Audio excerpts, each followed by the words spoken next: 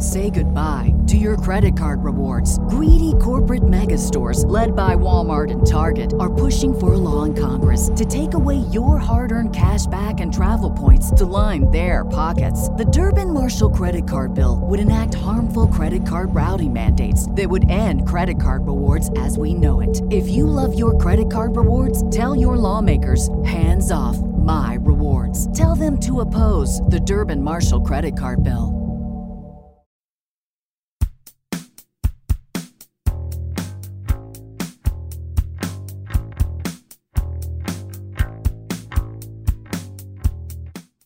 Hello, everybody, and welcome.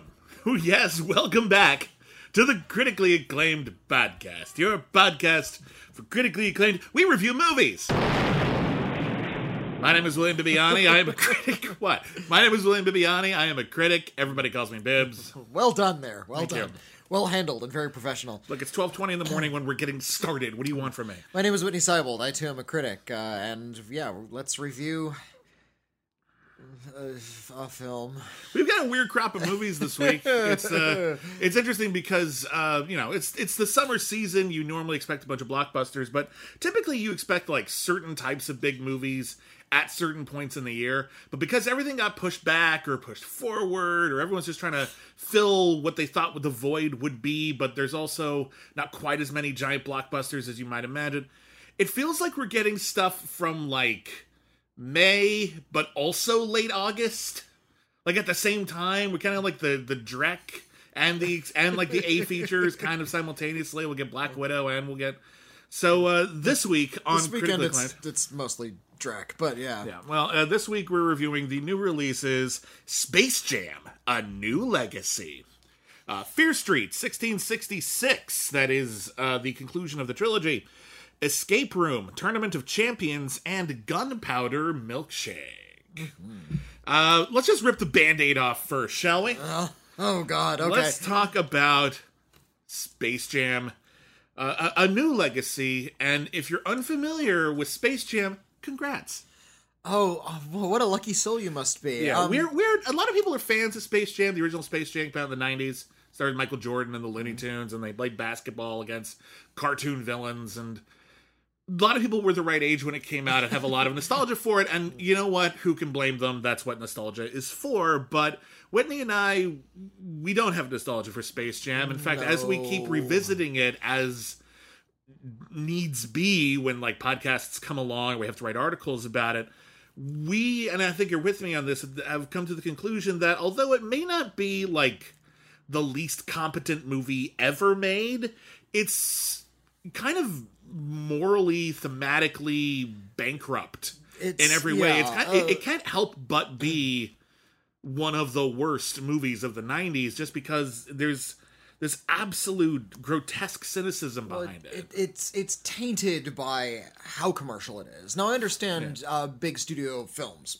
are all commercials. Yeah, they all think they're going to make money off commercial of it. products. They're made to make money. It's sell products as well. That's part of it. But it's nice when it doesn't feel like it. Yeah. And Space Jam, not for a single second, feels like it's not a commercial. Yeah. Because it's based on a commercial. The Looney Tunes and Michael Jordan met in Nike ads. And if you're just going to sell shoes and you license the Looney Tunes characters and you already have a shoe named after Michael Jordan, why not? You know, that's fine for a 30-second spot. For a 30-second spot, no one was mad at it. It was kind of cute. Michael Jordan was, and probably to an extent still is, one of the most popular human beings on the planet. So putting him next to Bugs Bunny for 30 seconds, cool. Fine. Yeah. Fine. Who could be mad at that? Spike Lee did the same thing. Spike Lee, Bugs Bunny, same Awesome. caliber of celebrity. I would do that. Yeah. Like, if they offered, I would be like, yeah, let's do a commercial. Why not? But the ads were so popular, and the Looney Tunes were in this really weird precipice in the mid to late 90s where they weren't as popular as they once were. I think a lot of the old shorts, like the old Chuck Jones and Bob McKimson and Bob Clampett cartoons weren't being run as often on Saturday morning TV. They were falling out of favor. being- Tiny Toons were like kind of still popular, like, Yeah, but it was like although- the new generation of and even characters. even by '96, Tiny Toons was off the air, and I think even Animaniacs was as well. Already, really? Wow. Okay. I'd have to look that up on Regardless, they were Animaniacs. kind of old hat.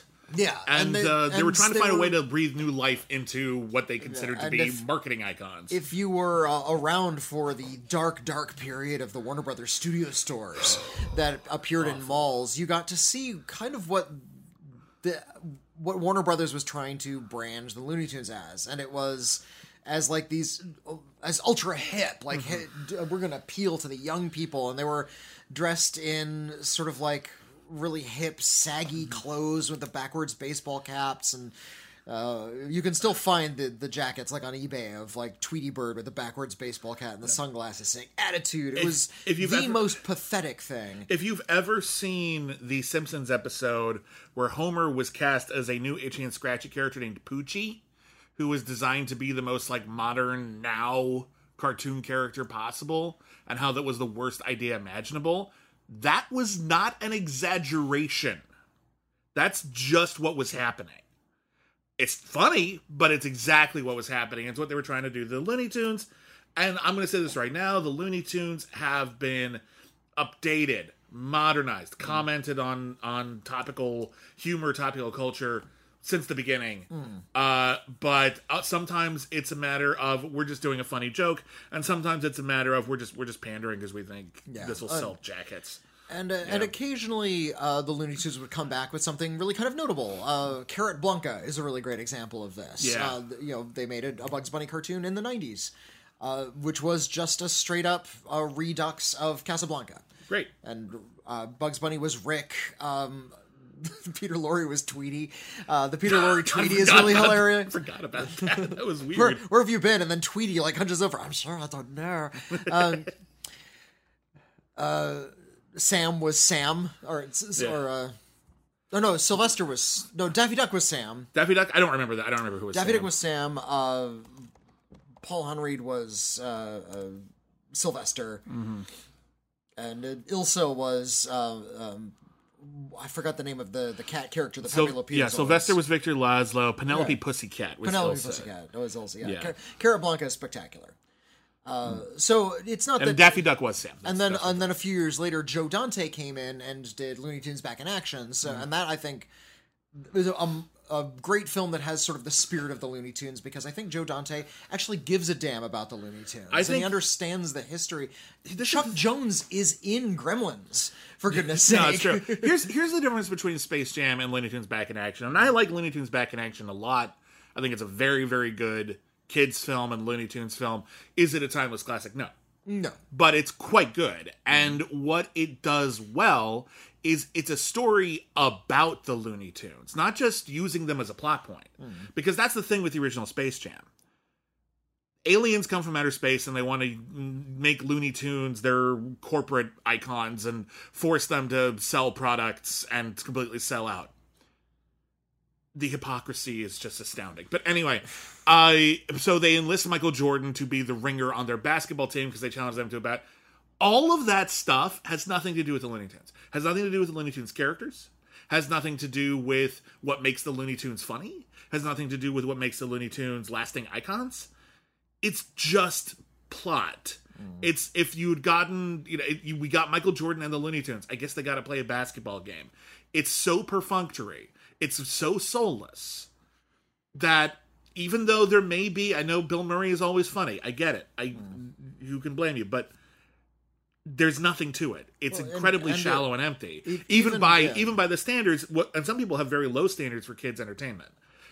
I don't think that's a good thing. I think if you're saying that like it's okay, these things are bad because they're for kids, I think that says a lot about how little we care about our kids. What you care, what you want. I think kids deserve good art, perhaps even more so than adults, because they need to be enriched. I want kids to have their minds engaged by the art that they consume, and not just sort of pandered to. And so when people are dismissing Space Jam, and indeed Space Jam: A New Legacy, as it's just kid fun, I know it's crap, but it's kid fun, that is a really dour, cynical attitude for you to take. Yeah, it's really it's really disappointing. And listen, I watched a lot of crap when I was a kid. Absolutely, not pretending we all did. But here's the thing: the stuff that lingered, the stuff that mattered to me in the long run, was stuff that even if it was flawed, even if it wasn't great, there was something I connected to, something kind of earnest about it, and that's the thing I never found in Space Jam. Yeah. It's never earnest. It's never genuine. It's always fake, and that's really frustrating. That original movie does try to play off sort of its horrendous commercial existence by like trying to oversell it, like they lampshade it. Like, oh yeah, this is a commercial, so let's just talk about how much we love to wear Nikes and eat Doritos, and there's even a bit where Daffy Duck is saying like, oh, and we love our corporate overlords at Warner Brothers, and he has a Warner Brothers shield on his butt and and kisses his own butt. It's awful. And that's take that moment where Daffy Duck is kissing the Warner Brothers on his own ass and extend it to feature length, and you kind of have this new sequel because. Yeah, because it's like 25 years, something years. It's been 25 years since take, the original Space Jam. They've decided to come back with this idea of pairing a famous basketball player with the Looney Tunes. This time it's LeBron James. And he's incredibly popular. Who is the most famous basketball player playing now. Yeah. And the Looney Tunes used to be sort of spirits of anarchy. They were agents of chaos. I called them chaos gods. Yeah, they can warp reality to their needs. There's a wonderful bit where Bugs Bunny just on a whim just takes a saw to Florida and saws it off of the country. It's a really wonderful bit where you just see Bugs Bunny sawing something, and then he wipes his brow and says, that's it, and then they cut to a space shot and Florida floats away from the rest of the country. Yeah, Bugs Bunny can just do that. Yeah, so they and I think that's what made this canon of characters sort of stand apart from maybe their like the Mickey Mouse counterparts. Donald is an angry asshole. He's the most interesting of that canon. But Mickey's sort of this bland heroic type. Goofy is a bland heroic kind of a bland heroic type. Yeah. And when he's George Geef, Goofy's funny. The George Geef cartoons are excellent, and I will never. Because then Goofy is the everyman who's like the victim of all of society's foibles, and those cartoons are great. The one where he tries to quit smoking might be one of my favorites. Brutal. Totally brutal. But these agents of chaos who were out in the world trying to be sort of impish and satirical about the world kind of ironically became the face of a company. In this new film, they know they're the face of a company, and they are now subservient to that company. Yeah. They live within the confines of HBO Max. Essentially HBO Max. So let's real fast. Let me just because there's not much to it. Let me just rattle off the plot of the movie. LeBron James is LeBron James. He has two kids. One of his kids not played by his real kids. Not played by no one's play. LeBron James is the only one playing a real LeBron James person, which must be weird. But anyway, whatever. I can live with all of that. Who cares? But LeBron James has dedicated his whole life to basketball. He seems like a relatively good guy and father, but he doesn't connect to one of his sons because he wants his son to play basketball and his son wants to design video games instead, and LeBron doesn't quite understand that. LeBron is invited by Warner Brothers for a pitch meeting where, honestly, I'm really hazy on what the pitch is, but basically the idea is they've created something called Warner 3000, which is basically a giant database with all of their intellectual property, and they want to take LeBron James and put him in all of those intellectual properties to sell. What? Are we selling the streaming service, the movie, LeBron? Is this an idea for a film that they're pitching? They never explain what Warner 3000 is. It takes place in a world where, and this is actually kind of a fair assumption, where viewers are going to be beholden to a company. And if Ready Player One taught us anything, it's that people are willing to go to battle for the company, the corporation, that owns the intellectual property that they've allied themselves to. Ready Player One doesn't have to teach us that at all. We see that Well, every single day with fans of Marvel, with fans of Zack Snyder, with fans of like all of these. And this people is are not, fighting for this constantly. And they're not necessarily fighting for art. They're fighting for the company that owns the art, which is Or really against it strange sometimes. or against it, or against a different company that owns it. I'm wondering if something is bought or sold by Warner Brothers, does it disappear out of this Tron-like world where everything exists? Sort of, they call it the serververse. The serververse is overseen by the Master Control Program. In this case, he's a character named Algorithm. And they have somehow licensed the likeness of actor Don Cheadle, who I assume exists in the real world, so nobody mentions that he looks like Don Cheadle. I think the algorithm has gained sentience, which reminds me very, very much of a much better movie this year, Mitchells versus the Machines, and it has decided to take matters into its own hands. It was his idea to recruit LeBron James, he's the most popular person on the planet, to team up with Algorithm to sell Warner 3000, whatever the fuck it is, to the masses. When LeBron says that's a stupid idea, Algie digitizes LeBron and his son. And he's right, and then the film proceeds to do it. No, that's the idea. It's like the pitch of the movie is we're going to put LeBron James and all of Warner's intellectual properties in a really callous, soulless way in order to essentially sell HBO Max to people. And LeBron's like, that's a terrible idea, and no one would like that. And then the movie happens. So if you like this movie, you have sided with the villain of this movie, which is weird. But the movie's not thought out very well. There's not a hint of irony to that either. No. They're not making a joke of that. No, it's really fucking weird. So anyway, Algorithm digitizes LeBron and his son, like in the movie Tron, and brings them into the serververse. And Algie says, here's what's going to happen. I am going to challenge you to a basketball game. I wish he had just come out and said, like in that movie Space Jam, which we own. Like, I kind of wish he just said that. I'm a big fan of Space Jam. Space Jam was like the entire, basis for my algorithm. It's how we match up IPs. So I'm just going to do that again. And that would have been funny. Why not? So Space Jam in this universe would have been a movie.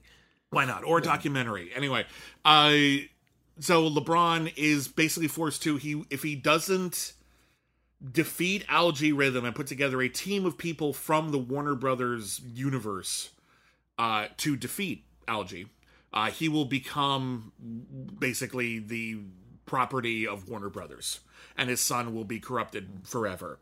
And Algorithm saying to himself, haha, I will defeat LeBron James, and in order to make sure he can't put together a strong enough team, I'm going to send him to a planet full of all-powerful chaos gods who have had, longevity for longer than any other Warner Brothers intellectual property and never lose. So he sends them to Toon World. This is not a well-thought-out story. Well, it's not well thought out. The way it operates is LeBron James is able to sort of ping-pong within, essentially, planets within the server, and each planet represents a different property, a different pop culture property. So there's a Harry Potter planet, and there's a Game of Thrones planet. There's a Matrix planet. Yeah. I do appreciate that for a brief second, LeBron is actually like working on like a whiteboard or a chalkboard and saying, okay, wouldn't it be great if we had Superman on our team? We'll get Trinity from the Matrix. And honestly, for a moment, I'm like, that would be cool if we, why wouldn't you like make the advantage of that? And instead he assembles all of the Looney Tunes, which still makes sense. They won last time. Why not? When he goes to Toon World, I do appreciate that he's animated. He turns into a cartoon. It's all really classic hand-drawn animation. It looks great. It looks pretty good. They put a lot of energy into the animation. I wish they'd done that when Michael Jordan had come into the Toon World and Space Jam, because Jordan's really wooden. LeBron James is a better actor than Michael Jordan, but yeah. People have been giving LeBron James a lot of shit for like his performance here. He's fine. This is not his fault. He's not a professional actor. He's a very likable personality. I do not blame LeBron James. LeBron James was said, "Hey, you want to act opposite the Looney Tunes?" And he said, yes. Who the fuck could blame him? I do not blame LeBron James for this movie turning out bad. He's fine. No. I blame the company, actually. Yes, I do. Because it's directed by the company. It's actually directed by Malcolm D. Lee. Malcolm D. Lee, who has done numerous comedy films. Did Roll Bounce, one of the Barbershop sequels, did Girls Trip. Girls Trip is excellent. A lot of notable comedy films. He did Undercover Brother. That's a Undercover classic. Brother, That's a stone cold classic. Which is Undercover a pretty Brother. hilarious movie. Yeah. In a rather strange conceit, the Looney Tunes, it's like Acme Acres now. It's like in Tiny Toons, where they all live in the same city. Yeah. Which looks a little bit like Burbank, California, but everybody's left the planet except for Bugs Bunny. He's the last man on Earth. The rest of the Looney Tunes have gone exploring in the rest of the Warner Brothers universe, and I'm going to tell you this right now. That's not the worst idea. Some of them would, anyway. Yeah, why not? I mean, if you had the opportunity, why wouldn't you? Like, So imagine if you have, like, oh, God, there are other planets out there, and one of them is, like, the Matrix. I'm gonna go to the Matrix for a vacation. I want to see what it's fucking like. I want to, like, bend time and shit. Like, I know it's oppressive and horrible, but, like, it's still a movie. I can fake it. Like, whatever. It's like, my point is this. It's neat. Yeah. That's the fun and games of this. And there's a few cute gags in this section where they're sort of rounding up the classic Looney Tunes characters. Yeah. I liked Daffy Duck in the Bruce Timm Superman verse. That was actually pretty fun. Daffy Duck is in the Bruce Timm world, so all of the characters are animated like a Bruce Timm, and Superman and all the rest of them show up. And he's trying to become a star as a superhero. Okay, fine. Yeah. You know what? That works as a 7-minute short. Do that. That would have been good. There is the Wile E. Coyote and the Roadrunner are inside Mad Max Fury Road. That works. Make a 7-minute short out of that. Actually, I'm not gonna lie. Some of the mashups are not as bad as I thought they would be. And seeing Wile E. Coyote with like a panel board that says "Witness me" as he tries to kill the Roadrunner, sprays his teeth with the chrome. I'm watching. I'm like, you know what? That's pretty funny. I'm not gonna lie. That's actually pretty funny. That's cute for a minute. It's cute for a minute. Yeah. Again, that's the kind of thing. The Looney Tunes did that shit all the time. Yeah, there's Blanca, to a lesser extent, the Duxorcist, if you remember that one. But even long before that, in the 1940s, they were doing parodies of a lot of popular movies and genres. Yeah, making popular culture references has always been part and parcel with the Looney Tunes. So that they are able to make those references isn't the problem here. No, it's not. There was a bit where they didn't know where to find the Tasmanian Devil, and it just sort of landed on their windshield thanks to Rick and Morty, who appear in the film. Kind of funny. Yeah, we couldn't figure out what was wrong with your gopher, and then they fly off. Yeah. Okay, Rick and Morty were there. Kind of funny. Kind of funny, I guess. And this all culminates in the actual basketball game, which is inside the computer. It's based off of a video game that LeBron James' son was writing at the time, so it's like super-powered video game basketball. It's like basketball with superheroes in it, and it's kind of like NBA Jam, and you can and you get like do style points and do backflips. And honestly, it's probably a fun video game. It's fine, and the Algae Rhythm summons from the real world some real world basketball players, but they're animated superpowered versions. So one of them can turn into liquid and fire. One of them is a snake. One of them is a big bird. I'm not a basketball fan, so I don't know like how exciting it is to see these players, or if there's any like fun in jokes based on their persona in real life. All of that stuff would have gone completely over my head. I'll just say that right now. Algae Rhythm is able to kidnap millions of human beings from the Earth via their telephones, because they all follow LeBron James. I think it's on Instagram specifically. Yeah. All of his followers are beamed in to be the crowd. And if LeBron James loses, they'll be trapped in the Warner Brothers servers for forever. Yeah. There's a lot of commentary on that could have been done, and it's just not on the other side of the court is every single character that Warner Brothers owns gathering around in a without context, just sort of standing in one place and yelling. So and it looks like they're like a lot of them are animated, like Rosie the Robot from the Jetsons or King Kong or the Iron Giant, and they're all just sort of doing the same moves over and over again. They're always at a fever pitch. There's no crowd work or anything. Everyone's just constantly screaming. We see several Jokers. Mr. Freeze as he appeared in Batman and Robin, the Penguin as he appeared in Batman Returns, and rather notoriously the Droogs from A Clockwork Orange are in the background of the scene, which is not appropriate for a kids movie. No, and Sister Jeanne from The Devils, which Warner Brothers won't even release on Blu-ray. Which That's the weirdest particularly thing. Galling. If you don't know what we're talking about, this is really interesting, by the way. So we reviewed it on this show pretty recently. Ken Russell's film The Devils. Yeah, so amongst a lot of people have gone fishing trying to see which types of characters, which obscure movies maybe can be found amongst the crowds in Space Jam: A New Legacy. And one of them, and it's not like far away in the back, maybe we're making this up. It's right behind Don Cheadle in almost every shot Don Cheadle is in for the second half of the movie. It's right in your face.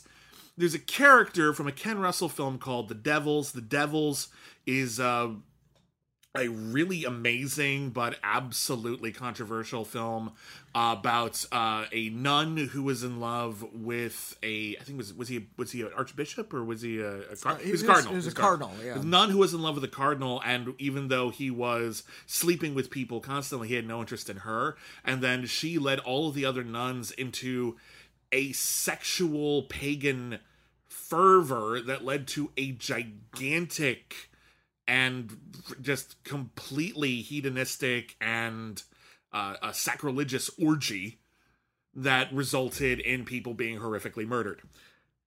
That's the movie that has been foregrounded in Space Jam. And Mark Hoyk did a wonderful thread on this, I think, on Twitter, and I hope you check it out. I've retweeted it, but he was talking about how some people think that, like, you know, this is... I don't know. Everyone thinks it's weird. It's super duper weird. But what I think what he said was interesting about it is that this is a movie that was controversial when it came out, but Warner Brothers would still occasionally show it or would pop up on TV once in a while. But in recent decades, it has become a real sort of hot button thing. Warner Brothers doesn't want to piss off their conservative audience, so they have not... Occasionally, it'll like a midnight show, or it'll end up on a streaming service, but the edited American version, which is a little less fucked up, but it's inherently fucked up. And it's like a hair less fucked up. Yeah, it's super duper wild and weird. And I love the movie, by the way, but it's super duper. I saw it for the first time this year, and I fell in love immediately. It's completely in your face about how sacrilegious it is. That's the whole point of the movie. And Mark Hoyt brought forth the notion that whether this was done intentionally or otherwise, what Space Jam: A New Legacy has ironically done is proven that no one gives a shit anymore. So they might as well just release it. You put them in your kids' movie. There was no furor. Nobody cared. Just release the goddamn Devils already. Also, weird thing that Alonso Duralde pointed out, Space Jam: A New Legacy opened 50 years to the day after the release of the Devils. What the hell? How is that a coincidence? 50th anniversary of the Devils was the opening date of Space Jam: A New Legacy. That's such a coincidence. You can't help but build conspiracy theories in your head. There are so many characters in here. You know, you mentioned the Jetsons already. The Flintstones are in there as well. Fucking Jabberjaw is in the background in most shots. If you look really closely, you'll see characters like the Animaniacs and Space Ghost, and if you really have all of the 1966 Batman characters, if you have a really sharp eye, you probably identify a lot. Evidently, Jim West from Wild Wild West is in there. None of these characters have any kind of context or joke attached to them. Nope. It's all just reference. Which is weird because you would think you could do a lot of side jokes. You know, there's a thing that people do. It's Patton Oswalt did a whole bit about it. It's punch-ups. It's where they bring in funny people, comedians, to just basically find jokes to throw into a movie. Yeah. You even cast Sarah Silverman in the movie as a Warner Brothers executive. Can you, like, ask her to, like, go home for a weekend and come up with some funny gags that Warner Brothers characters could do in the stands at a basketball game? Because I'm telling you, you have an infinite number of intellectual property combinations. You can't think of anything? What a waste. Yeah, nothing is done with any of these characters. Any of the potential, yeah. So, as such, they're sort of like shoving them really hard in your face, hoping that recognition is going to be enough thrill to carry the film. Look at that. It's the Nun from the Devils. I'm sold. And it's a sports movie, so, you know, you're going to want to root for the good guys. Yeah. I don't care. No. I don't care who wins, because this is... The fact that this movie exists means that Algae Rhythm won. Algae Rhythm has won. Yeah, that's it. The corporate algorithm has indeed won, and more studios are relying on sort of algorithms and audience behavior in order to dictate what is going to come next on their slate. Yep.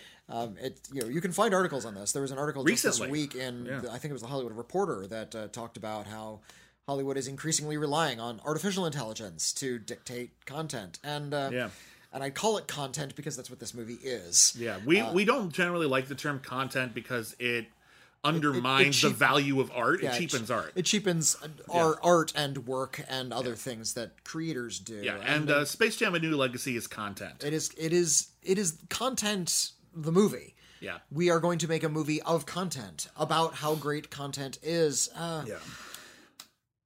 If this had. And additionally, it's relying on like so much nostalgia and recognition that it is not bothering to forge any kind of identity of its own. No. It's not bringing these things together to make any sort of point about visual noise or chaos. The story is cobbled together from shit like Hook. In fact, it falls back on a lot of that Warner Brothers store mentality that we're going to hip these things up. The Looney Tunes are turned into CGI creations at some point in the movie, which they're kind of disgusted by. Yeah. And then there's a scene where they stop and they have a rap battle. And I'm like, when they did... What? I mean, if this was a canon movie in like 1990, I think I'd be okay with people stopping a basketball game to have a rap battle. But when it's Porky Pig, I want to puke on my puke. I want to puke on my puke needs to be the quote. I'm going to say this. I'm going to take a step back for a second because I'm watching this. I saw this movie a little later than a lot of other critics. A lot of people saw it early. Very few people saw it on like Saturday or whatever. And I ended up seeing this on like Sunday afternoon. And by that time, I had heard the ire. I had heard people saying it's the worst thing ever. And, that it sounds like hyperbole because, of course, that's hyperbole. And it's not literally the worst thing ever. But that's how many people feel. I think that's valid. So I'm watching it, and it's shallow. It's empty. It is thematically bankrupt. It is also, and I have to admit this, better than the original Space Jam. I'm willing to concede that much, that this is, as a movie, just as a sequence of events, it has more going on. There's more bits that are, like, at least momentary bits that are funny. Don Cheadle is really trying to make this villain work. He's really trying to be entertaining, and he's successful more than I think people are giving him credit for. And overall, I think they managed to pack the movie with more incident to keep it, at the very least, alive in a way that Space Jam 1 rarely did. Space Jam 1 really felt cobbled together off of scenes that were just laying around and they got taped together with scotch tape and bubble gum, and it really is barely a movie, the original. This one, it's not a good movie. It's a very derivative movie. It's a movie that only exists to sell you itself. Which, one could argue that's the purpose of every movie, but other movies have other ambitions as well. I will say this. I had more appreciation for, at the very least, the level of talent that went into making this soulless entity than I do the original.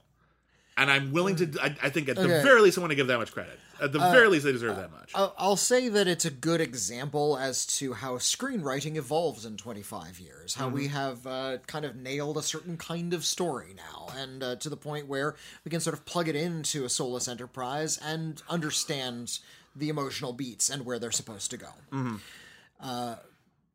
But everything is a bad idea here. From the very inception to we already admitted plot, that some of the mashups were kind of funny in a vacuum. Little gags, sure. Yeah, little gags are kind of funny. I'm talking about the central idea of the movie, which this movie does not have. To the point where we get a big emotional climax at the end, and I'm going to spoil this. Because it's one of the most disgusting things. Second, like right after Porky Pig rapping, which is pretty disgusting as is. Yeah. So fair warning, you might want to skip ahead a little bit. So you might want to skip ahead. But at the very end of the movie, Bugs Bunny has become infected by some sort of like glitch, some computer virus, and is dying. Bugs Bunny is dying. Yeah. It's like it's kind of like the digital version of the Dip from Roger Rabbit. He's going to die. Yeah, or like Superman being killed by Doomsday. This is a big deal. And he falls over, and Lola Bunny, who's back from the movie as well, is like cradling, and everybody's gathered around Bugs Bunny. And somebody actually thought this was a good idea for Bugs Bunny to kill off Bugs Bunny, to have him die in your movie. Not in a comic way, like he does in really, What's Opera it's Doc or sad. something. Like, I wish they had done it in a funny way. That at least would have tracked. But like, no, like like legitimately. if he sad. did like a Bugs Bunny death, like, oh, yeah, I'm dying, like that kind of thing, that would have been funny. But That's pretty good, actually. Yeah. Thank you. But no, none of that. It's like this really tearful moment where Bugs Bunny is about to pass away on camera, and he looks at all his friends and tears well up in his eyes. He has sacrificed himself for the Warner Brothers 3000 streaming service, but also to stop the streaming service. I really don't understand to protect Warner Brothers' ownership of Jabberjaw, Bugs Bunny has sacrificed his life. Thank goodness. And he's dying on the ground, and he looks up in the heavens and says his last words, "That's all, folks." And he fucking ascends into heaven on a beam of fucking light.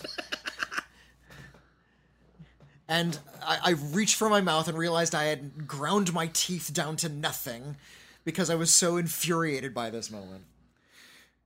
Spoilers over. Anyway, I really hated the ending. Yeah.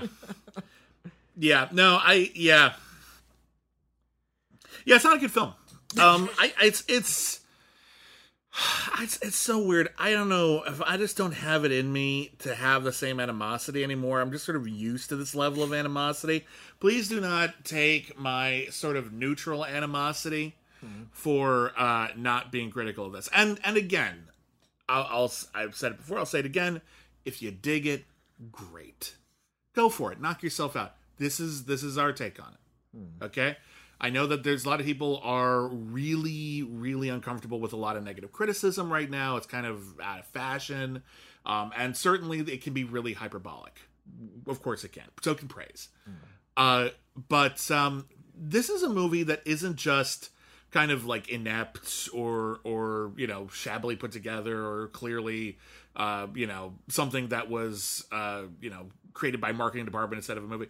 This is a movie that very sadly just only exists to bolster a corporation. Yeah. It's not like, the corporation spent money to tell this story that might have other redeeming value. No. This is only existing to sell and frankly, literally, it's just a metaphor for HBO Max. It's here to sell HBO Max.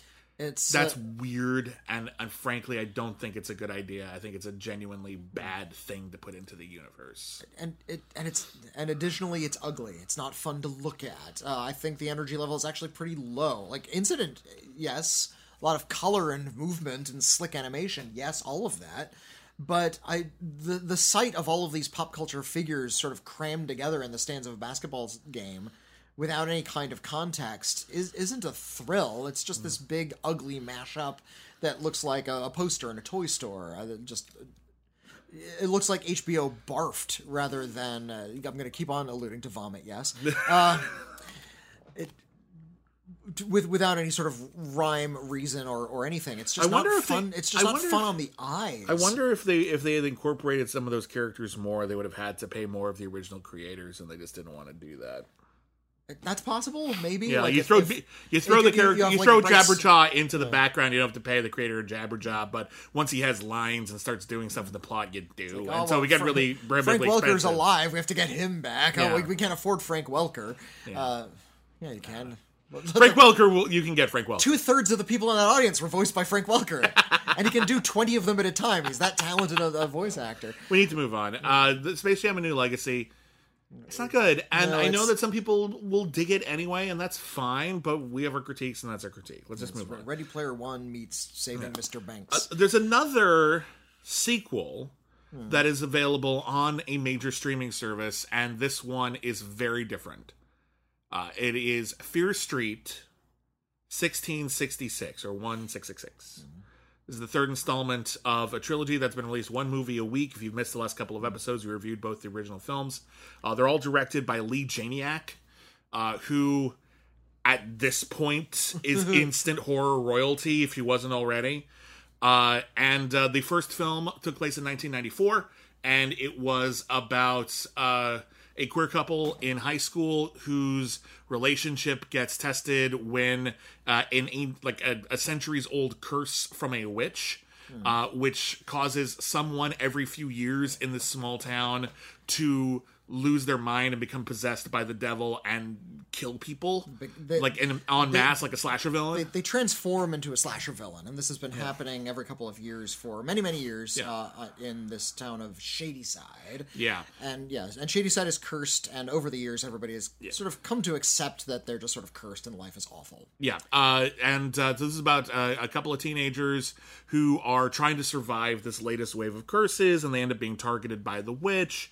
And at the end of it, one of them is possessed, and in order to save them, her lover tries to investigate, and this is when we find in the Fear Street 1978, a previous slashing that took place at a summer camp, and that was an ode to 1980s summer camp movies, or late 1970s summer camp movies as well. And that movie kicked ass. And then the end of this one, or the end of that one rather, left us on a cliffhanger that sent the protagonist back in time to 1666. Now I didn't know where the story was going to go, and I wasn't sure if it was going to be like some kind of time travel story. I'm glad it wasn't, because instead what it does is it projects characters that we've seen from the first two movies into roles that their ancestors played out in a really horrible Crucible type drama in 1666. Not necessarily their ancestors, but some of them. It's 1666, and all of the actors we've seen from the previous movies are now playing different roles in the past. Some of them are very definitely ancestors. The lead from part 1994 is now Sarah Fear, the witch in question. The witch in question, and the character from which the series gets its name. And it's about her journey and what really happened to her to start the curse to begin with, and it all. And sure enough, the story we were told is not what actually happened. No, of course it wasn't. It was about how she was very specifically targeted and persecuted by some very fearful men in the town, as a very familiar story if you know the history of Salem and the witch trials.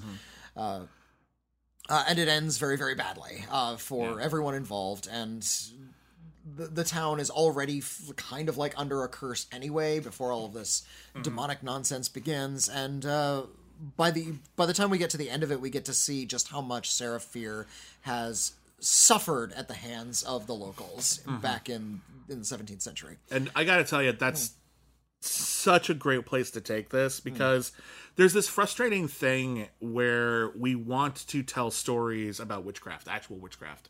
But once you start incorporating the actual real life mass murders of the Salem witch trials and the other witch hunting, nightmares of our cultural past, once you start saying that witches were real, that weirdly in some way kind of like says like the people who were fear-mongering mob mentality, doing everything they can to let their misogyny and other phobias give them an excuse to kill women en masse, that they were somehow right. And that's fucked up. And if they had just fed into that, it would have been bad, I think. We've talked about this before, how there are many, many films about that era of the witch trials, and how the victims are... The attempt is to give the victims power, is to empower the victims of this cultural crime by saying, oh, actually, they were real witches and they were kicking ass. Yeah. But the problem is that also exonerates the murderers, because now they had like a real life excuse to actually murder all those teenagers. If you can't think of examples off the top of my head, Hansel and Gretel witch hunters, or WandaVision ended up having a flashback that incorporated this too. So this is Hocus Pocus is another good example. Lords of Salem, it's a lot. So I understand why it's done. It's not done here, thankfully, although there is a supernatural element. And that's like maybe the first 60 or 70 minutes of the film, and then there's a hard cut back to 1994, and the rest of the film has to wrap that up. Has to wrap all of that up, and indeed, it's given its own title card, 1994 Part 2. That's really fun. I had a good time with that. I really wish it had been 2 films. You think? You think it should have been a 4-film series instead of like a 4-film series? Yeah. I think everything in 1666 was fine, and it's okay. Release a 60-minute film. I'm good in this series, because the final part is way too rushed. They introduce a lot of new information, a lot of new elements, and a lot of new action scenarios, and a lot of new foes to fight and how they're going to do it, and all of these emotional climaxes and how they relate back to all of the other characters from the other two parts, to the point where it started to feel like a TV season cliffhanger rather than something a little bit more organically cinematic. Interesting. So I was a little bit thrown by how quickly all of this stuff was coming at us, and there's a lot of fun stuff in here. There's a lot of cool I fun stuff still here. love these characters, and I love that the goal is essentially to save the romance between two teenage lesbians, and how. And I also really, really love the motivations of the villain, because when you think about why all of these curses were put into place to begin with, it's to achieve something so unbelievably pathetic. Yeah. That it's to I don't want to get. I don't want to ruin this one. I'll just for say you, that it's to just to hold on to like the smallest amount of power. Yeah. And it's Which is very telling. It's completely meaningless, and I Yeah. think it's actually very relevant to what's going on in a lot of the country. Yeah. I loved the ideas and the elements and the characters, but the filmmaking is at too breakneck a pace for me to enjoy myself. See, I didn't have that problem. I actually I see your point about splitting it up, and maybe that would have worked. I think it's worth remembering that initially this wasn't intended for Netflix. This was going to be a trilogy of films, and releasing a 60-minute film was probably never on the agenda. Yeah. Like releasing in theaters, that was never going to happen. So this was the structure that they dealt with, and Netflix picked it up at some point. So I don't know how likely that was ever have been even considered. But regardless, interesting point. For me, I was not expecting this to be kind of two films. I expected it to sort of wrap up 1994 in like a quick coda. So the fact that we ended up getting like 45 minutes of it is awesome for me.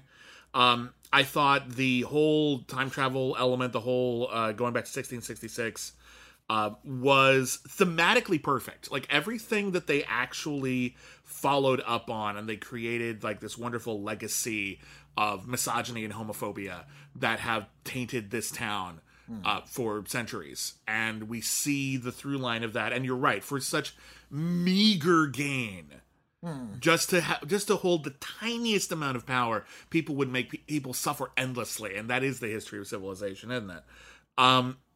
So all of that stuff was great. It's a little inexpensive, like for like a period piece or whatever like that, but it still holds together pretty well. It feels more like a TV show budget for that kind of like colonial town than like something you'd see in like the actual movie of The Crucible. But and I guess that's sort of my central criticism.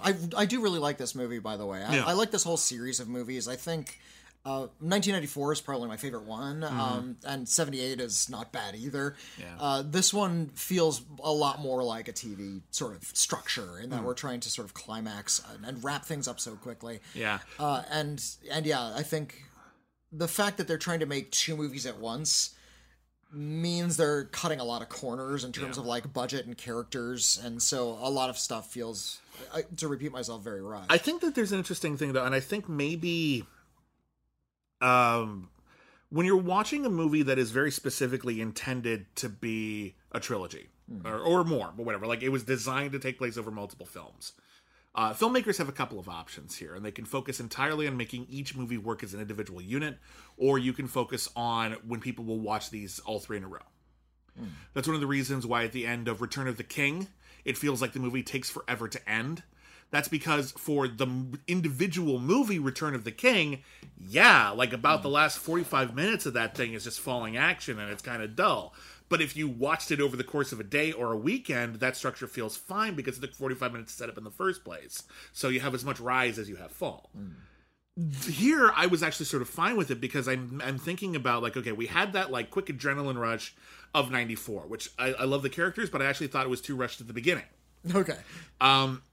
Then we had that incredible centerpiece, Camp Nightwing 1978, which was just its own movie, and it was wonderfully paced and really, period accurate in terms of like the overall feel of it, and it was just really great. And then we had that fantastic sort of revelation, this giant flashback. But then we have to go back to resolve things in 1994, and 1994 never had its actual climax. So this is the actual second half of that movie. So for me, I appreciate maybe wanting a whole other movie about it, but for me, this is the whole third act of like 1994 as a 3-hour movie. And at that level, on that pacing, I thought it worked just fine. It's really exhilarating. The characters are really, really great.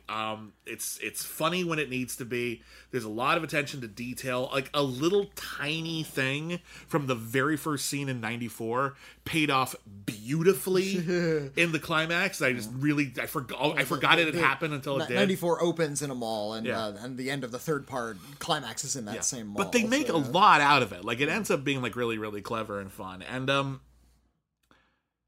it works for me. Honestly, this whole damn thing works for me. Do I have a few quibbles here and there? Yeah, but I don't give a shit. Because the quibbles don't ruin anything for me.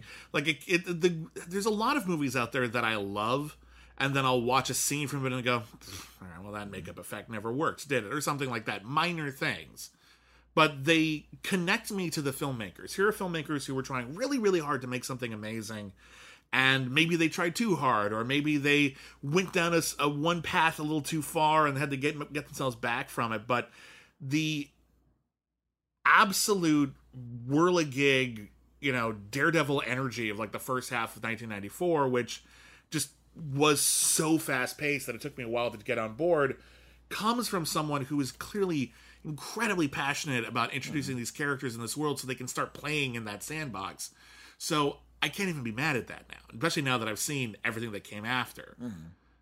I think, honestly, like we can quibble about little things, but I think what we have witnessed here is a modern horror classic, like right out of the box. Oh, absolutely, and I think that's amazing. It's incredibly ambitious. I love the size of the story. I'm glad that they were able to make a horror story feel expansive without feeling bloated. Yeah, especially it's hard to do for a slasher in particular. It's a very simple story. You compare this to something like the It movies, how those things just like got way too top heavy, way fast. Oh yeah, the second half of It never worked. No, Even in the no, book. like It never worked. They never should have made the second half. Just end it at the first half. You're good. The kids beat the clown. Great. And that's the end. That's defeated. It'll come back eventually, maybe. Isn't that scary? We're done. Yeah, we're done. Thank you. I understand it. Yeah, that's actually like a intergenerational kind of legacy story, but anyway. Yeah, but the next part of that story doesn't work, does it? I feel like there is a more elegant way. This is something that did a really impressive backflip as part of its dismount, and then kind of stumbled right at the last second. And still a great backflip. I'm still giving it a very high grade though, because it was very impressive what it did, and indeed those shabby elements kind of endear it a little bit more in certain ways. That it's so it doesn't feel too slick. Yeah, it's so excited to go so many places that it actually kind of drops a few balls while it's juggling. I think that's no grievous sin, but I feel like there was a tidier way to tell the story that it wants to tell. That's my only complaint. And I think that's fair, but I don't think that's that big a deal. This has a lot going on, but it's a little too broad to function as a perfect film, so I think this is kind of the weakest part of it. Maybe as a movie. If we have to judge them as individual chapters, we can all have our favorites, and that's fair. What I think is exciting is that someone had the opportunity to tell a story this gigantic and messy in the slasher genre. This is the cheap exploitation genre that often has no idea whatsoever. We just have a mask and a location, or at least it did 30 years ago. Well, yeah, but that's the majority of the genre. Was like this big sweet spot where they were everywhere every weekend. So yeah, I love the ambition. I think they pulled it off quite beautifully. The characters are fantastic. I like that it actually is about something in a way that makes a lot of sense and actually has something to articulate. Good for fucking them. Everyone kudos for this. You did a wonderful job. Yeah. So yeah. Again, I think the first part is my favorite, and what Lee Janiak really nails is the characters, and actually putting them in a scenario where they get to express themselves and who they are is really, really big. I think maybe the 1666 stuff is a little bit more frustrating because they're not playing modern characters. They kind of have to modernize 17th century behavior. Yeah. And as such, the characters start to feel a little bit more like archetypes than they did in even the ones that are very clearly inspired by 30-year-old slasher movies. Fair, but in addition to, revealing the complexities of the plot, which all track, that has an important thematic context, and I think it establishes that the oppression and hatred and institutions that are holding us back now all stem from a time when people were the same kinds of people, but the oppression was even more institutionalized than before, and was still trickling down, and people will do anything to keep that institution alive. It's just the idea is fine. I think it works. I just think it works. Anyway, we need to move on. Do you want to talk? Okay, we got 2 more films left. Do you want to talk about Escape Room, Tournament of Champions, or Gunpowder Milkshake? Well, tell me about Escape Room, because I didn't get to see this one. I did see the original Escape Room. What did you think of the original Escape Room? Good for a January release. It was, I think it was the first film that came out that year, and it came out on like January 6th. It was like right away. Yeah. And it was completely absurd. The idea is a bunch of strangers are lured to an escape room. They're so hip right now, those escape rooms.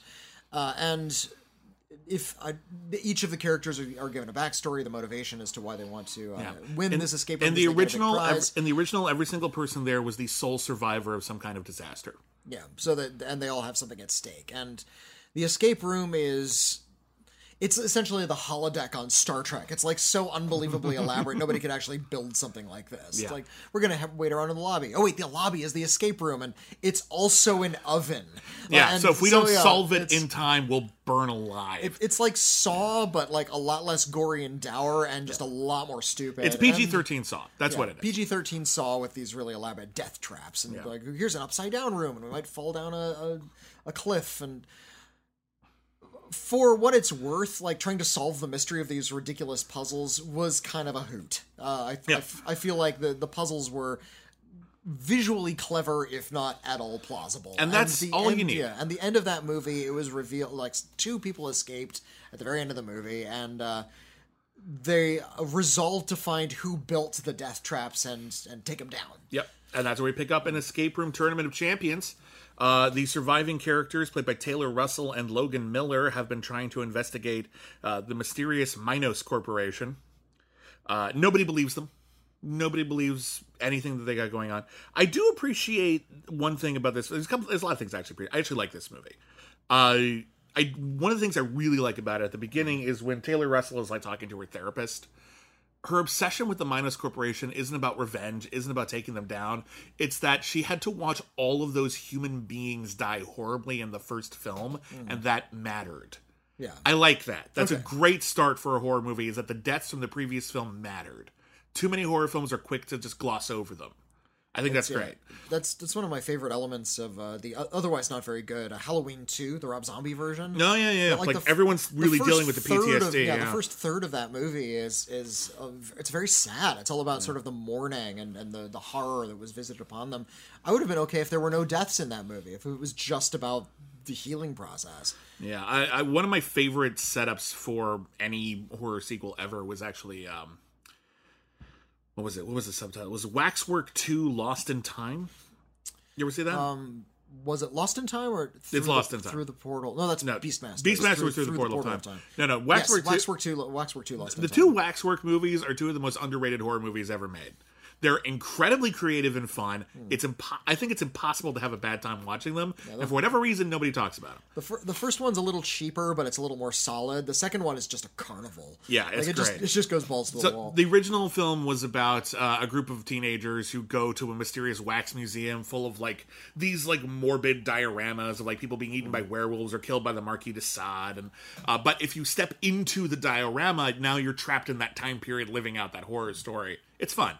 The second film opens with the survivors of that horrible event on trial because nobody believes their bullshit story about magic. And so the plot kicks off when they have to find evidence of magic to prove that they weren't responsible for death.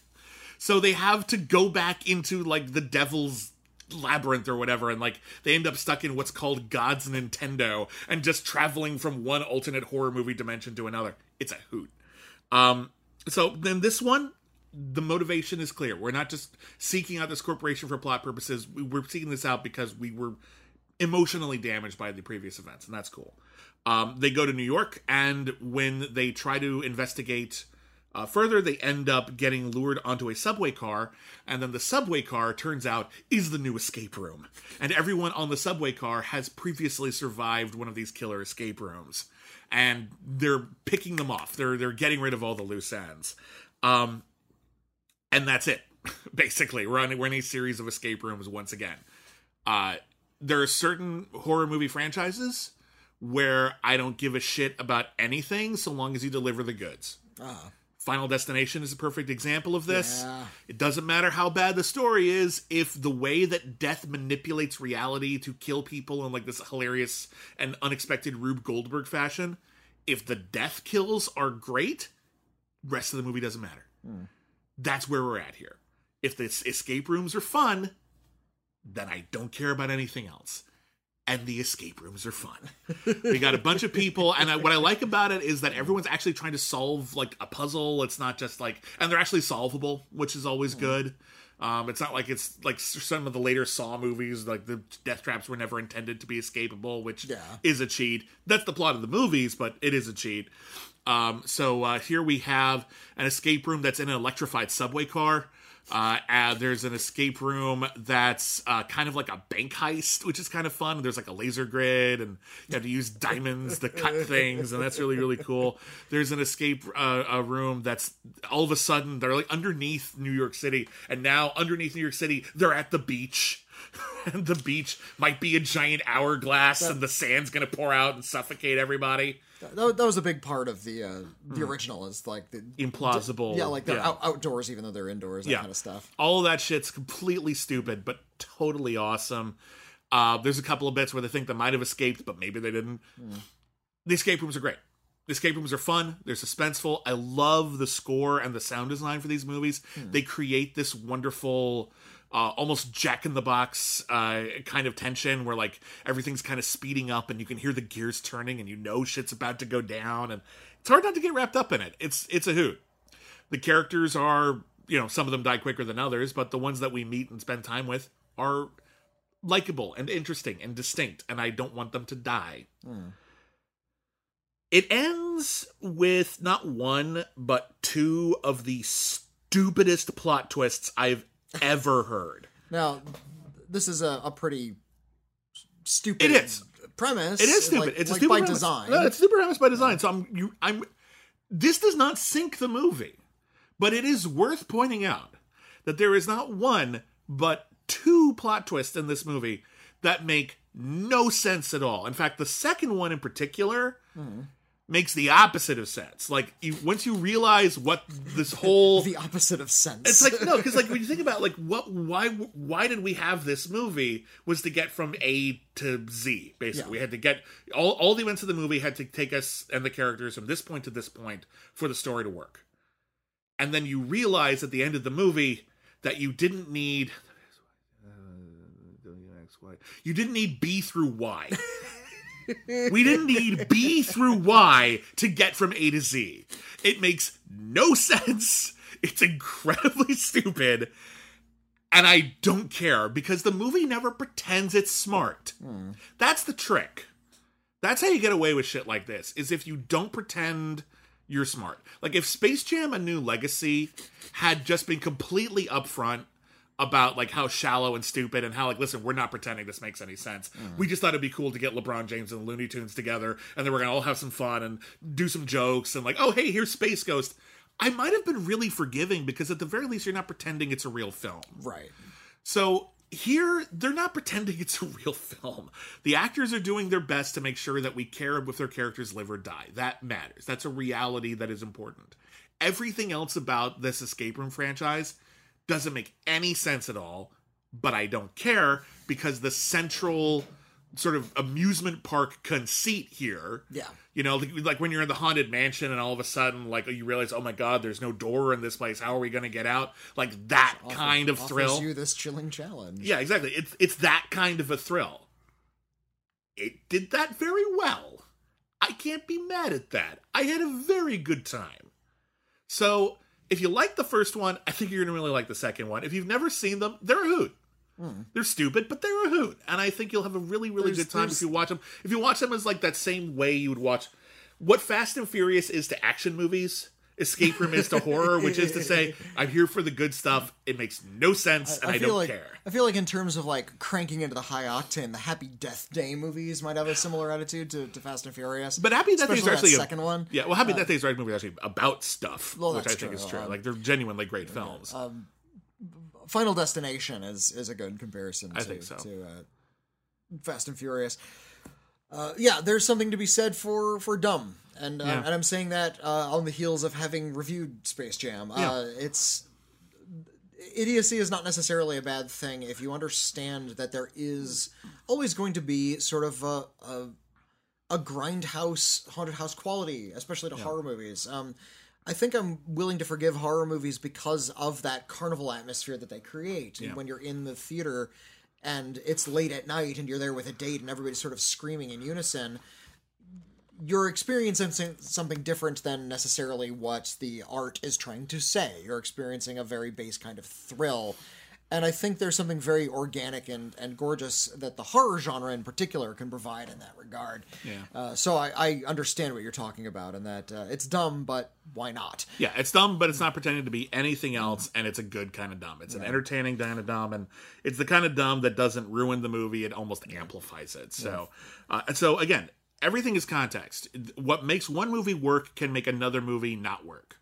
Depending on all the other factors that are involved. So...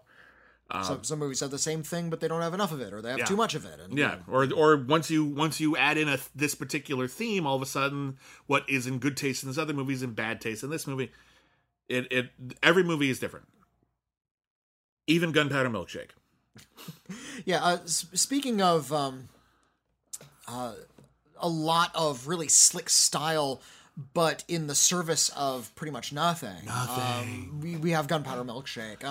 Gunpowder Milkshake is the latest film from an Israeli director named Navat Papashado, and who has a few credits to his name. And he did some horror movies with Aharon Kashalas. I saw Rabies. It was considered the first feature-length Israeli horror movie. It's okay. I wasn't a big fan, but it's. And I'm not a big fan of this. You and I have talked a lot about sort of in the wake of the movie Pulp Fiction. How there was this gigantic slew of highly stylized imitators. How there was now this new burgeoning subgenre of incredibly stylized, really flip, scuzzy action movies where death was treated very flipply. And characters all had monologues about pop culture. Yeah, and there were a lot of pop culture monologues, and everybody had weird or quirky habits. Sometimes they were understated, sometimes they were very overplayed. Gunpowder Milkshake is one of those. Well, it could have come out in 1996 without too many changes. I'm going to say this right now. I think I was with you until you said it's one of those, because I don't think Gunpowder Milkshake is one of these like post Tarantino things. I think if it come out like right after Kill Bill, you might have had a good argument with that. By the way, the example, if you will, of the post Pulp Fiction ripoff movie, Truth or Consequences, New Mexico. Not Suicide Kings or even Wave the Gun is one of those things. No, I think the one Goodbye Lover. I think the one that is just middle of the road, just does the pattern. Truth or Consequences, New Mexico. All right. Anyway, but I digress. Clay Pigeons is. Well, Clay Pigeons is actually good though. Yeah. Clay Pigeons actually becomes its own thing. Sometimes you can rip something off, but you add enough to it that it feels like it's its own thing. Like Speed is a Die Hard knockoff. But it's just they did enough with it that it felt like a new kind of vibe. It's speed in a building. Yeah, I remember hearing about that one.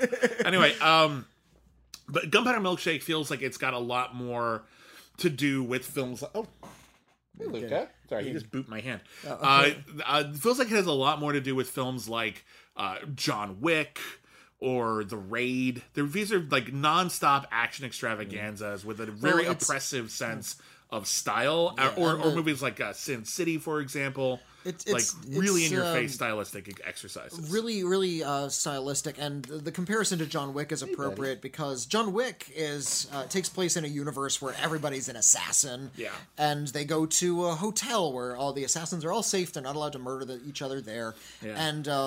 And all of the weaponry is fetishized to the point of it being like haute style. Yeah. It's like the highest possible fashion. Like you go into like a You get tailored as part of being an assassin. You get a Yeah. tailored suit, and you go to the gun store inside the hotel, and they're all very classy about it. And this goes back to, there's like a long history of crime movies where the criminal underworld is portrayed as a very fetishistic sort of enterprise. Everything from The Italian Job to Driver to Warriors. Walter Hill did this a lot. So that's all part of a grand tradition. Yeah. Gunpowder Milkshake has a very similar premise in that it takes place in a world full of assassins. Karen Gillan plays the lead assassin, who we get to see in a flashback. Her mother, who's played by Lena Headey, abandoned her at a shootout at a diner. And the diner is sort of like the hotel in John Wick in that people aren't allowed to kill each other there. It's a neutral ground. But this diner is the super stylized 1950s diner. I'd rather stay at the hotel in John Wick, quite frankly, than just hang out at a 1950s diner, John of which Wick we is- actually have. I think the hotel is more expensive. I suppose so. Yeah. But we had had to get those fancy gold coins. You and I live in the same neighborhood as a restaurant called Cafe 50s, which is actually quite good. Yeah, it's okay. They have like 100 different milkshakes. It's great. They have this awesome, their walls are covered in like old like movie magazines and posters, and there's this one poster, what is it? Is it Thunder Over Hawaii or something, where there's a woman falling off of a boat and a guy's trying to grab her, stop her from falling off a boat, but he's using one of those big long, like I Know What You Did Last Summer fish hooks, and the hook like hooks into her clothes, and you can see it's like about to rip her blouse off, but it's also about to save her life, and it's like this incredibly sleazy dynamic composition that I've just always been kind of stunned by. Like what a poster, right? Yeah, anyway. Anyway, we flash forward to the present. It's Karen Gillan. She gets involved in a plot about kidnapping. She has to rescue a young girl who's been kidnapped. Well, she's not supposed to. She's just supposed to kill the guy who stole this money from the firm. But then she finds out that the guy stole the money because his daughter had been kidnapped. And now, because, she knows what it's like to lose a parent, after she shoots the guy, she says, okay, but I have to save the young girl. But in the process of saving the girl, the money gets literally blown up, and now the firm is after her because she screwed them over. Simple yet elaborate. It's impressive. And of course, they have this entire like really complicated system of how they exchange guns and exchange information in this universe. And so Karen Gillan ends up spending a lot of time at a library, which is overseen by Michelle Yeoh, Angela Bassett, and Carla Gugino as like the lead librarians, who give her, and there's no explanation as to why it has to work this way. Once they reveal that they're all criminals, you'd think they could just use regular language, but they still use here's a Beretta, codes, here's like, a shotgun. Exactly. No, it's like, oh no, you're gonna need a Virginia Woolf, and they give like this gigantic thick book which has a gun inside of it. Why? This is the code they use in this universe. What purpose does this serve? It's unclear. There's a fight in a bowling alley where Karen Gillan beats up people with a bowling ball and kills a guy with a bowling ball by bowling it down the ground. There's a scene in a disused it's like a disused Tower Records or Blockbuster Video. There's a shootout there. There's guys in monster masks, and it all climaxes in a big shootout back in that library where the four leads, who are all excellent actresses and excellent action stars unto themselves, all get to do cool action stuff. Yeah, there's one bit in the middle I actually kind of like that I hadn't seen before, which was Karen Gillan's at like an illegal like crime doctor, and because now like her life is forfeit and he's up for the bounty as well, he injects her with a paralytic that like affects her arms, so they're very limp. And she has like the little kid tape a gun and a knife to her hands so that she can kind of swing them around. And there's a bit where she has to sort of fling her shoulder so her arm will fling up and like fire a gun at just the right minute. And I'm going to tell you that right now, that one I haven't seen.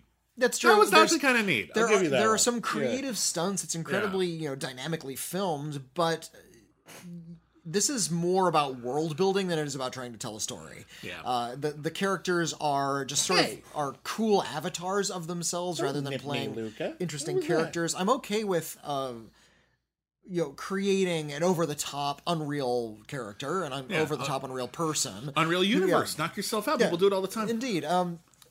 But I feel like they're not getting at anything. They're not trying to explode anything or about film style. They're not trying to explore the heart of the characters by using that style. They're just using that style. And you had brought up a film that I was thinking about a lot during this movie called Bunraku. Yeah. And let me look up the date on Bunraku. That was like early 2010s. It was like 2010, 2011. It was like 2010 or 2011. And Bunraku was a very similar thing. It took place in this hyper-stylized universe where I think it takes place in like fictional countries where history is all kind of blended together. Yeah. Bunraku came out in 2010. And stars Josh Hartnett and Ron Perlman and a bunch of other. I think Demi Moore is in it too. And it's just this whole thing about like hired killers trying to kill each other. But the weird gimmick of the film is that it's all taking place in a world where traditional cinematic techniques have been confused with Japanese puppet theater. Yeah, I'm going to tell you this right now. There's some amazing imagery in Bunraku. Absolutely. It's totally worth watching just for that alone. And you can tell that the filmmaker of Bunraku, let me look up his name. Yeah, they deserve credit. His name is Guy Moshe.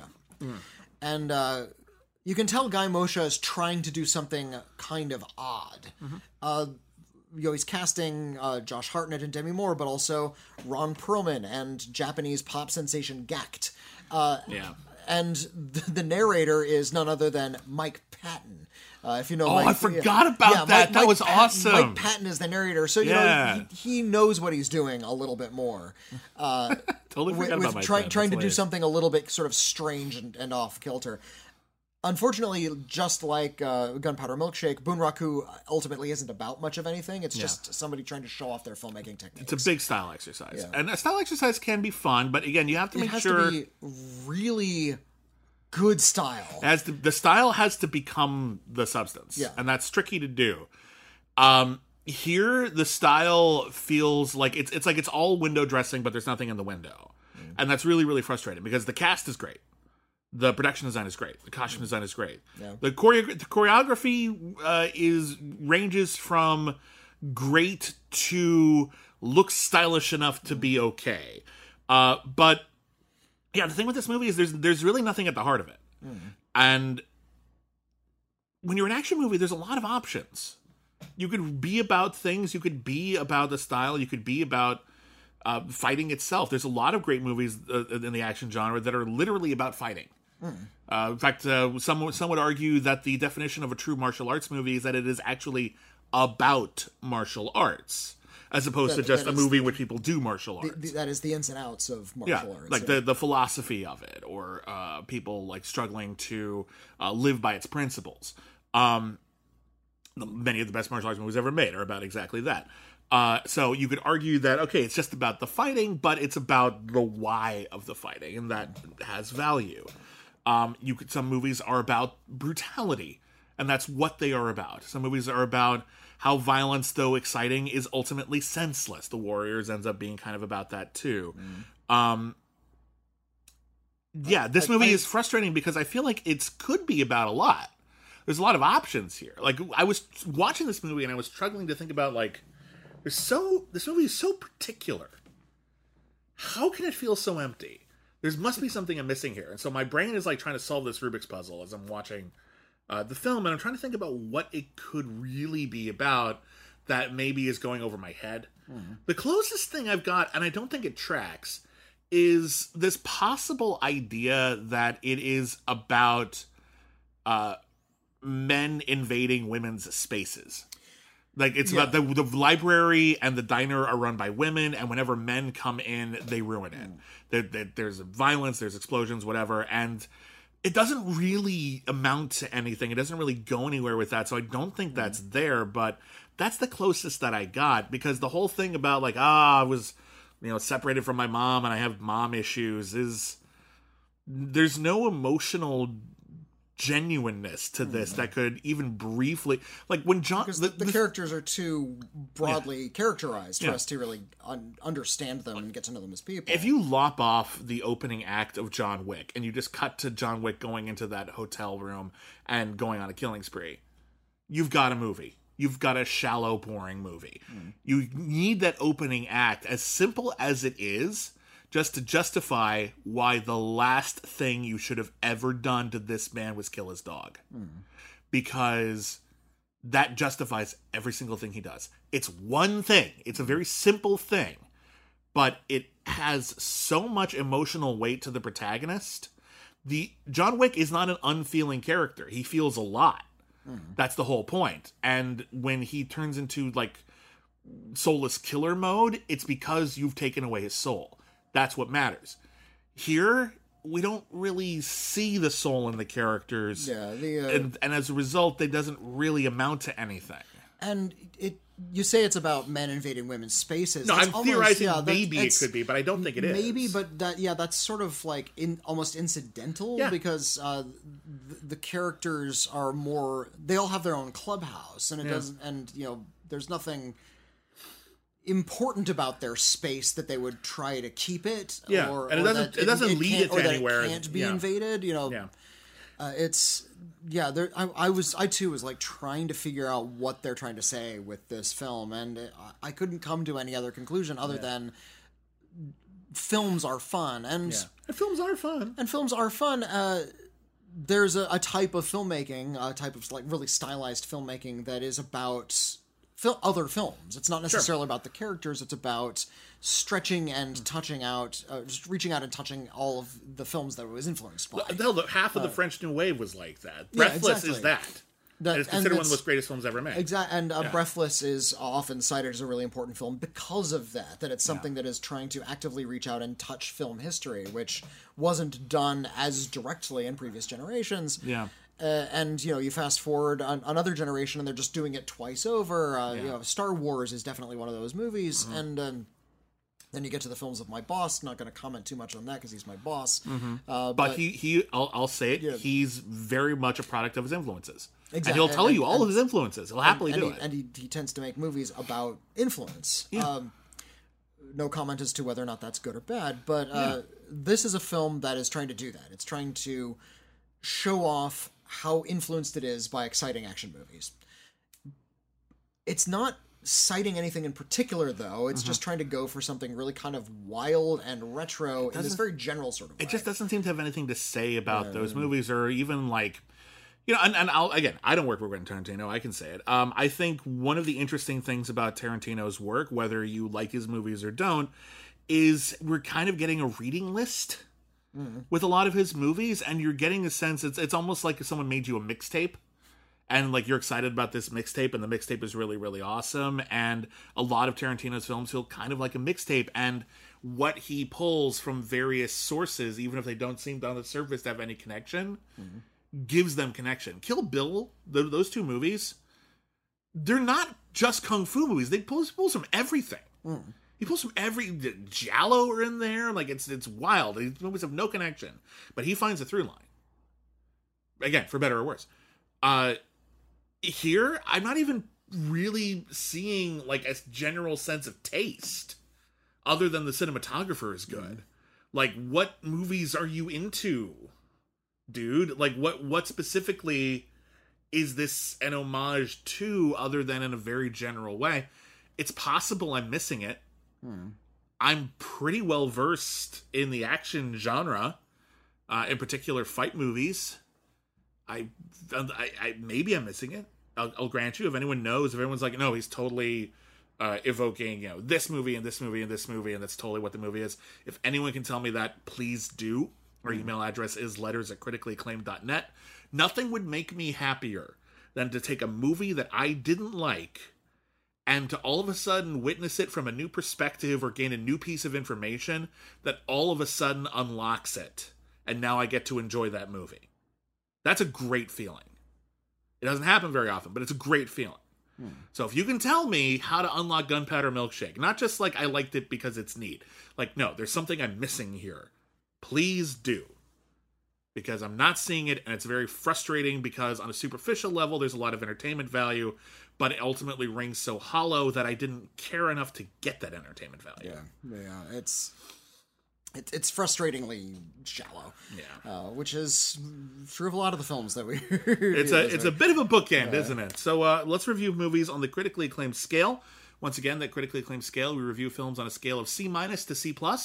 The highest movie we can get is a C+. That is above average. That's everything from the best movie ever made to we simply recommend that you check it out. C is average. That's how grading works. A little bit of good, a little bit of bad, never quite, whatever. It's a C. C- is below average. We generally don't recommend it, or we happen to think it's the worst movie ever made, or anywhere in the middle. On that note, Gunpowder Milkshake. Gunpowder Milkshake, a C-. Yeah. It's super stylized, but why? It's not really worth seeking out.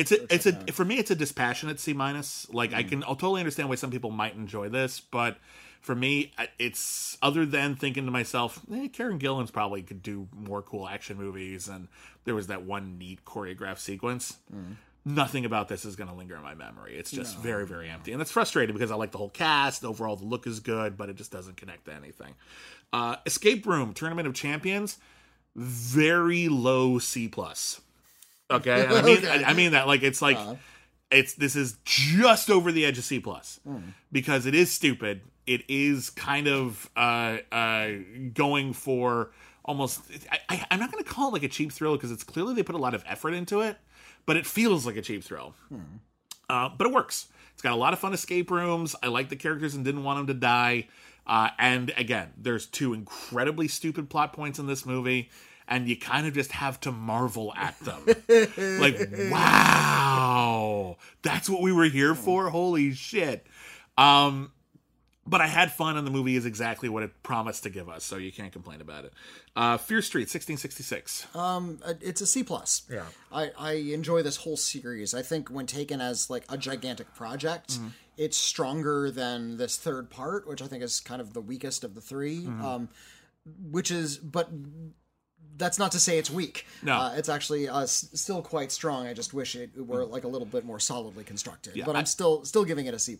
I'm giving it a C+ too, and I'm definitely giving a C+ to the overall Fear Street trilogy. My personal favorite's the middle, but I think it's the one that works best on its own.